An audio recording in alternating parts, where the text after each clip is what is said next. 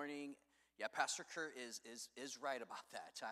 I was a little bit more excited this week than I've been for in a long time writing, and I think we were just randomly talking on the way in, and I probably, this was the bridge that connected it. My wife and I moved into our house out of an apartment, and so we've been in there for 3 weeks, and I didn't realize how much an office space meant for writing and creativity time, and so that's something we've had in this house is like my own office, and I get to work in there, and so that is just something that I think I didn't realize how much of a benefit that was for my creative process, and just feeling like I had a special space for prayer and time, and so that's one thing that's really been encouraging about this message this week is just really feeling like I had great space to process and to think through this message, and so I pray it blesses you. I know that it's from my heart. I know it's some stuff that the Lord has taken a hot iron to my heart and ironed out some of the wrinkles in my own life over this last year. And so this whole month of going through Hebrews has just been transformative for me as well. And so I just really appreciate Pastor Kurt just in his leadership, opening up the pulpit and letting us lead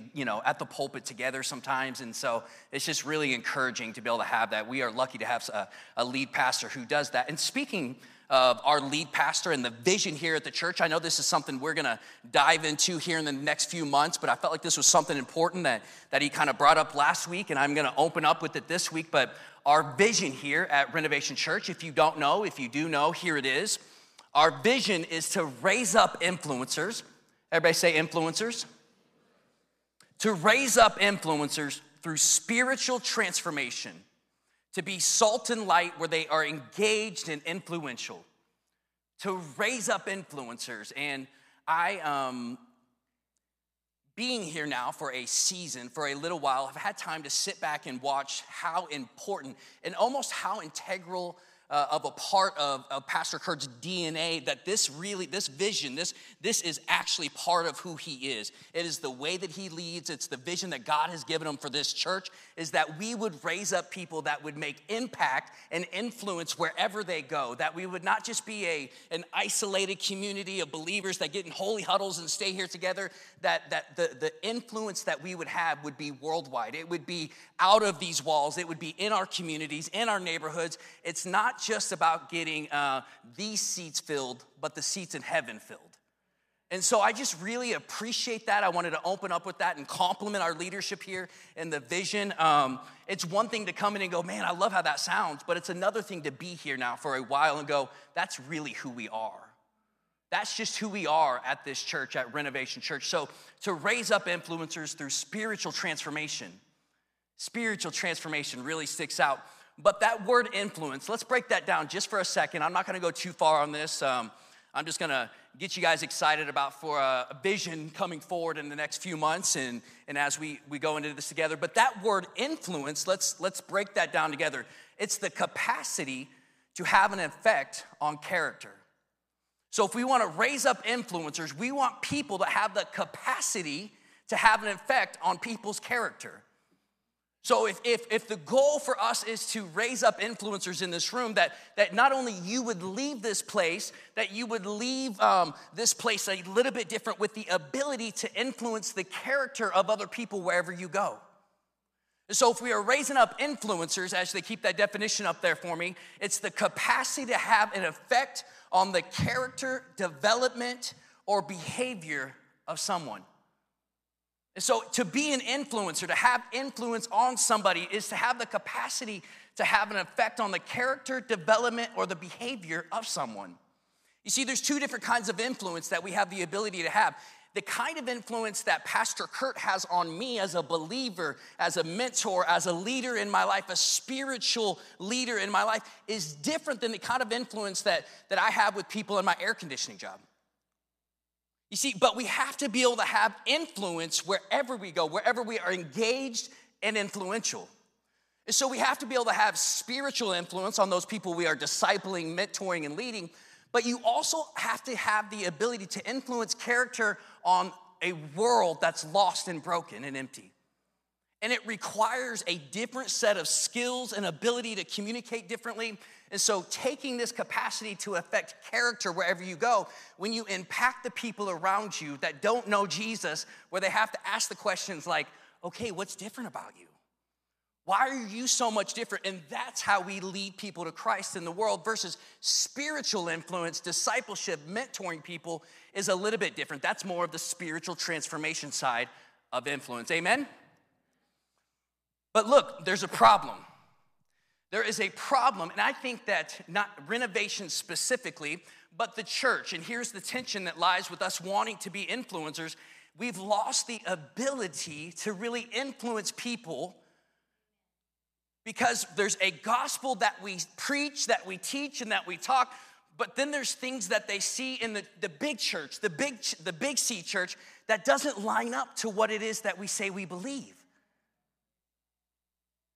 You see, in this quote, I thought it meshed pretty well, and I read it this week. Peter Scazzero, he's one of my faves, and I'm going to throw up one of the pictures of his book here in a little bit, and you'll be able to look at him. But Peter Scazzero said this. He says, Jesus is in our heart, but grandpa is in our bones. Amen. And it doesn't necessarily mean that your grandpa was good or bad, or mine was not very healthy as of an influence in my life, but really what that means is we have Jesus in our heart, but man, we've got some junk that we've got to flush out. Like we've got some things in our past, and we've got some trauma, and we've got some heartaches, and we've got some things that we've gone through that we can say that Jesus is in our heart, but if you don't transform, people don't believe he's real. Like if you stay the same messed up condition that when you met Jesus and you had these same emotional scars and issues going on and these same shortcomings and the same problems year after year and just recycle them, people are like, yeah, that's great you say it, but I don't believe it. So Jesus is in our heart, but grandpa, our past is in our bones. Amen? I definitely got some grandpa in my bones, okay? Yeah, right. You understand what I'm saying. He was a pistol, and so we won't go into him today. But most people just stay stuck right in their junk. We claim Jesus is in our heart, but we stay stuck right in our junk. Year after year, recycling whatever it is that we're going through, the trauma. Look, I'm a product of years of therapy. Years of counseling, years of discipleship. I'm a product of that. I didn't just meet Jesus and accept him in my life and I was magically healed of all the trauma and PTSD and things that I'd gone through. I am a product of years of coaching and discipleship and surrendering and submitting my heart to wise counsel and taking feedback from people that I trust. And I'm like, okay, teach me how to be a better person. Show me the faults and the flaws in my life. I'm a product of that. And for us to be able to have influence on a world, we have to be a product of that same type of stewardship, that same type of being a student and allowing people to speak into our life about our junk. Amen? Amen. Thanks, Mom. Speaking of my mom, if you ain't met Mary Kay, you're going to meet her today. You know why? It's her birthday. Amen. Mom, go ahead and stand up for a second. I want to point you out, and I'm going to say something, and I'm going to try to hold it together, okay? So my mom is an absolute walking, talking example of spiritual transformation. If I could have taken a picture of this woman early 2000s, put a video up of our life, the 90s growing up, versus the human that she is now, you wouldn't even recognize her. You would have no idea. In fact, in my most lost in my most broken state, where I wasn't even fit to be my children's father at a certain point in their life. I didn't have them in my life on a regular basis. There was nobody in this world that would let me sleep at their house and be over at their home. Only that was my mom. And I remember, today's her birthday, I remember sleeping on her couch, and I had lost the ability to be my boys' father. And every night that I would sleep with their picture with me, on my mama's couch. And this was the picture that I would sleep with. And I would sleep with that, and I would just, God, if you're real, you got to show up and you got to do something because I'm so broken. I'm so lost, I'm so hurt. And the only person in this world that would let me in their home was my mom. She's always had my back. And so I just want to honor you and celebrate you today, Mom. Happy birthday. And I'm going to pass this picture on to you and that you can hold on to it. Amen. And so I got one other picture or one other story about my mom talking about how she's always had my back. That my first, I think it was my first fight. Have I told you guys about this? Yeah, that's my son. My first fight came on the heels of a football game in our front yard, living in Miller, Missouri. I'm out there playing with the older kids, the high school kids, and I'm in 6th grade. I'm pretty good, okay? I'm pretty fast. I was pretty talented. I had a full head of hair. You can't picture it. I get it. I know. But I'm out there playing football, and I'm out there scoring, and I'm rubbing it in. I'm being loud like my youngest son is too. And, you know, I'm rubbing it in. And then all of a sudden, this guy just had enough of it. High school kid, he's a freshman, and he just punches me right in the face as I'm down, and I'm bragging about scoring, and he starts beating me up. But then it was almost like a bear escaped out of the woods or something. It's like there was this noise that came out of nowhere, and it was like, "Ah!" And I look up, and everybody stops, and it's my mom running at this kid with a stick. And she runs up and starts whapping this high school kid with a stick and get off my son. And I'm like, that's my mom. And she's always had my back. She's always had my back. And nobody messed with my mom. That's what happened. I went through high school in good shape. And so, oh my goodness. Spiritual transformation. It's really the synopsis, the breakaway of Hebrews that we've been studying. This spiritual transformation. Here's one of the quotes that I found this week. God has made you alive with Christ. That's the new birth. But a Christian isn't born into adulthood. We are born into infancy and then must strive toward maturity. This spiritual transformation is something that as we accept Jesus Christ into our life, it is a process of being transformed into the image of Christ. And Pastor Kurt preached on this and did an excellent message on Hebrews 5:13. And let's read that together. It says, for someone who lives on milk is still an infant and doesn't know how to do what is right. That this person who spiritually is living on milk, that they have a hard time discerning what's right or wrong. Somebody who is spiritually still on milk, they have a hard time identifying the things in their own life that they need to work on. That they don't have this microscope of the Holy Spirit. They're not able to actually see the defects and the flaws and the faults. And as you spiritually mature and you allow people into your life to speak into that, you mature and you gain the spiritual maturity to understand how to help other people then. But if, and like it's talking about this here, this person that is spiritually still on milk and is an infant and doesn't know how to do what is right, one of the ways that, and Peter Cesaro says this, that we can identify if we are spiritually immature, that it always goes hand in hand with emotional immaturity. That's a hard thing to process. Realizing at the age of 30, when I was really turning my life around for Jesus, that I was emotionally an infant. That I didn't have the skills or the personality skills necessary to process the kinds of pain and trauma that I had been through, that this spiritual maturity always goes hand in hand with emotional immaturity. Peter Cesaro says it like this. He says, it is not possible to be spiritually mature while remaining emotionally immature. Let that sink in just for a second. It is not possible to be spiritually mature while remaining emotionally immature. Speak to anybody? That's a hard thing to process and even to admit if that's where you are. When we deny our pain, losses, feelings year after year, we become less and less human. We transform slowly into an empty shell with smiling faces painted on them. You see, one quote that I really enjoy is from A.W. Tozer, and it goes hand in hand with this, that being hurt, have trauma, have losses and fears and things you've not dealt with, maybe not having emotional maturity to how to process through that, that's not weakness admitting that. It takes a lot of strength and courage to go, I've got some junk and I've got some baggage that I've got to deal with. I've got some things that I need therapy or counseling or discipleship or a mentor. I need to be honest with somebody. I need to let somebody speak into my life. And A.W. Tozer says that he doubts that God can use anyone greatly until they've been hurt deeply. That part of your spiritual maturity, part of this journey of the gospel is suffering.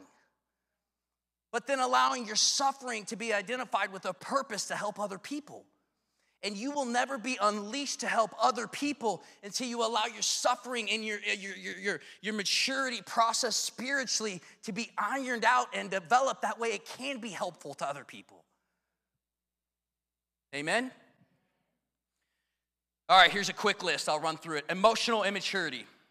And this is, again, Peter Scazzero. At the end of this, I'll throw up the book where I've gotten some of this. Emotional immaturity. As disappointment or stress enter the picture, I quickly unravel. When I suffer, everyone around me suffers too. I often take things personal, interpreting disagreements or criticisms as personal attacks. I'm often defensive, become threatened, and alarmed by feedback or criticism. I keep score of what I give so I can ask for something in return later. I deal with conflict poorly, often blaming, denying, or going to a third party pouting. I feel like others owe me. I have trouble listening to another person's problems without talking about how my problems are worse. Signs of emotional maturity, things that we struggle with. It's not wrong to be there. It's wrong not to do something about it if you realize you're there. The identification process of, hey, some of that is true of me. I've got to work on that. Allowing wise counsel into your life to help pinpoint those character flaws. That way you can be matured. That way you can be developed in Christ and then help other people. Here's the book where I got a lot of that from. I think you guys got a picture of that back there. This is Emotionally Healthy Spirituality. I highly recommend it, whether you're in year 1 or year 10 of your faith. It is such a good book to help you process through pain and trauma and loss and fear and grief and all of these shortcomings that we all struggle with in one way or another. And so this is it's been a really encouraging and life-changing book for me.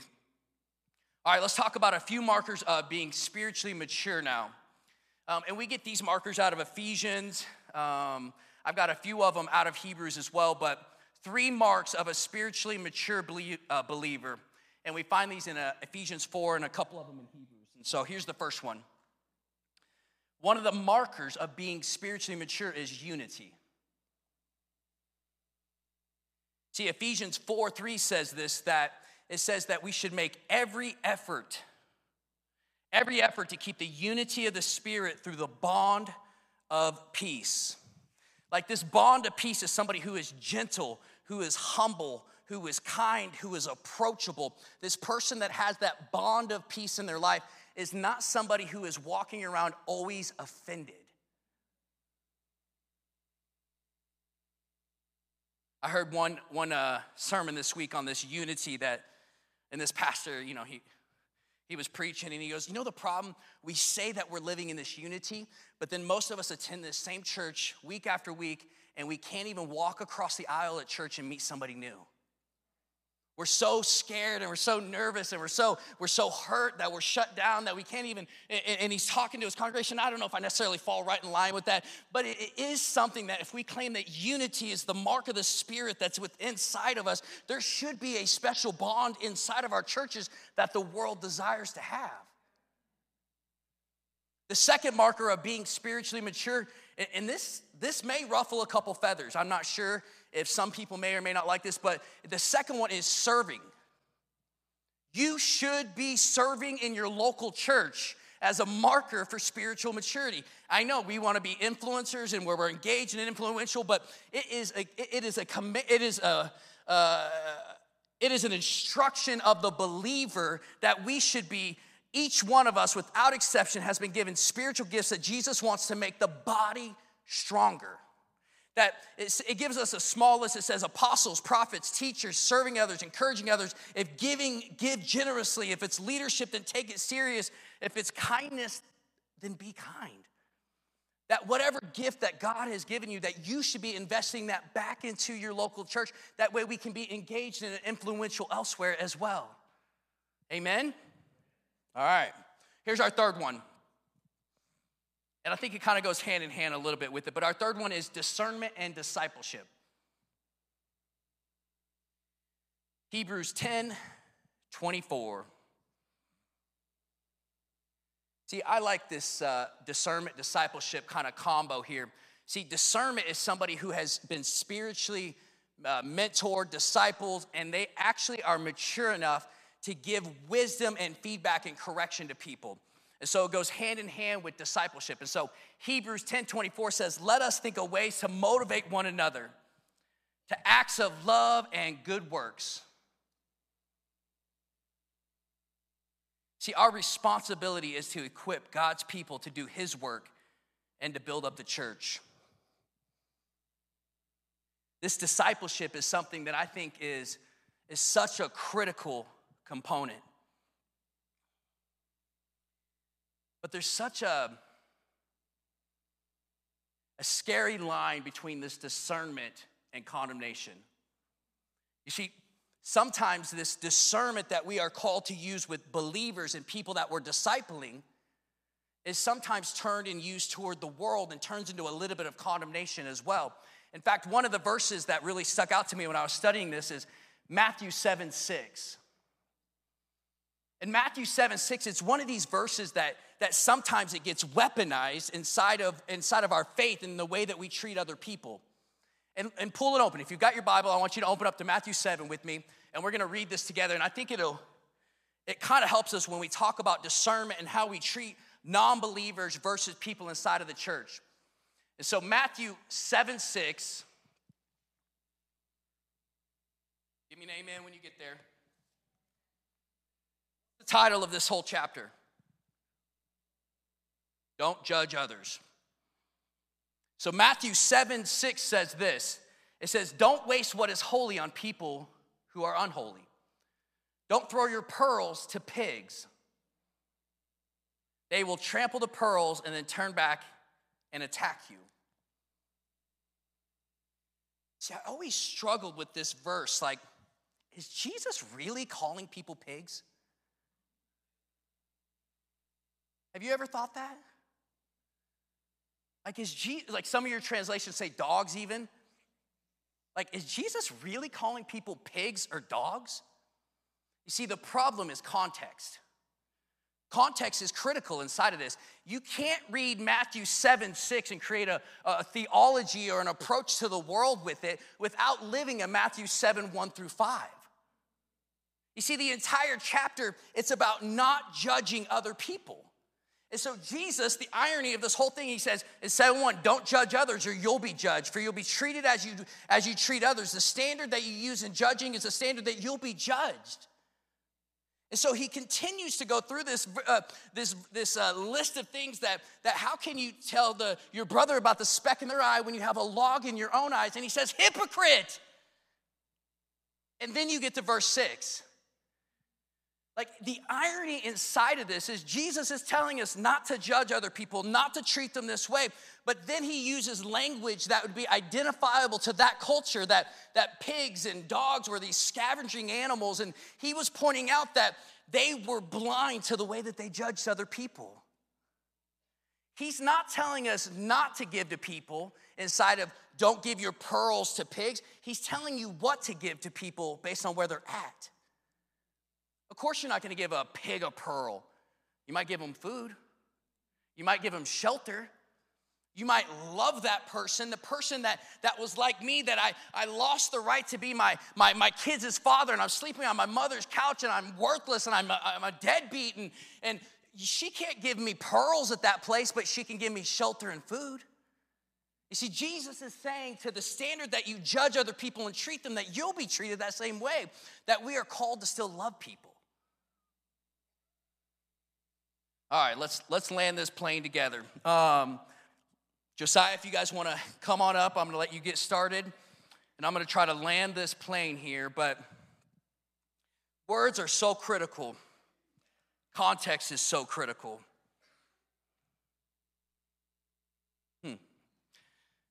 I got one other story. My brother was getting on a plane.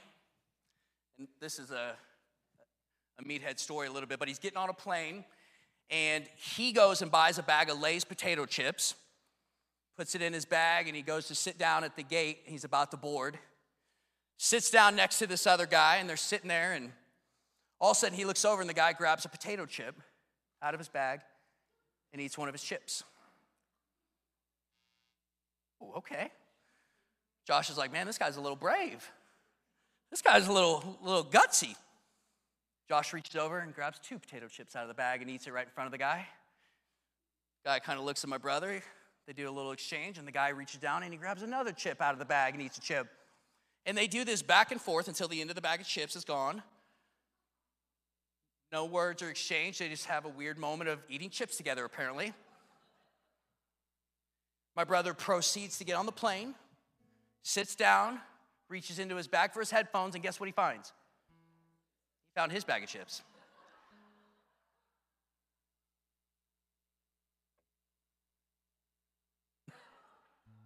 Well, context is so important, isn't it?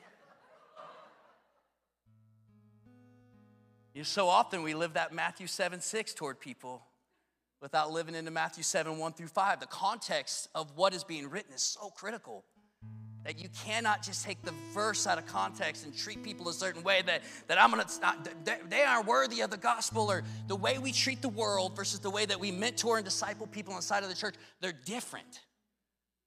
They're different. The way that we have to handle the world, we're not going to throw pearls at them. We're going to love them right where they're at. We're going to love people to Christ, not condemn them. But then when it comes inside of discernment in the way that we handle mentoring inside of the church, we're going to handle that a little bit different with discernment and wisdom and experience. And I'm going to call you out on your junk, and you're going to call me out on my junk, and we're going to get better together. But that's what that takes. And so when we talk about our vision statement, see, I've realized that to be salt and light where we are engaged and influential, it's only going to happen through faith.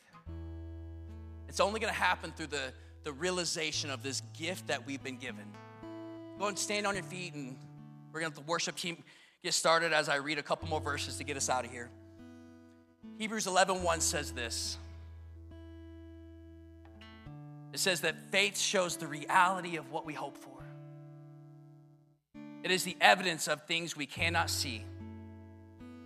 Verse 2, it says, through their faith, the people in the days of old earned a good reputation. That word reality, faith shows the reality, the assurance. In the Greek, it was the assurance, that word that was used, it meant like the title deed. It showed the evidence of ownership. So when you read this verse and it says faith shows the reality, the assurance, the evidence of ownership, that somehow this faith, this thing that we possess that the world doesn't have, is a gift that's supernatural, and it's what proves our ownership of Jesus in our life. You'll bow your head. I'm going to pray us into worship here. Lord, I just pray that you take this word, you deposit it, and you do whatever it is that you're going to do, Lord. I thank you for this opportunity to present your message, God. And I just pray today, Lord, that hearts and ears are open for your voice today, the only voice that truly matters in our life. So, Father, we love you and we trust you. In the name of Jesus, amen.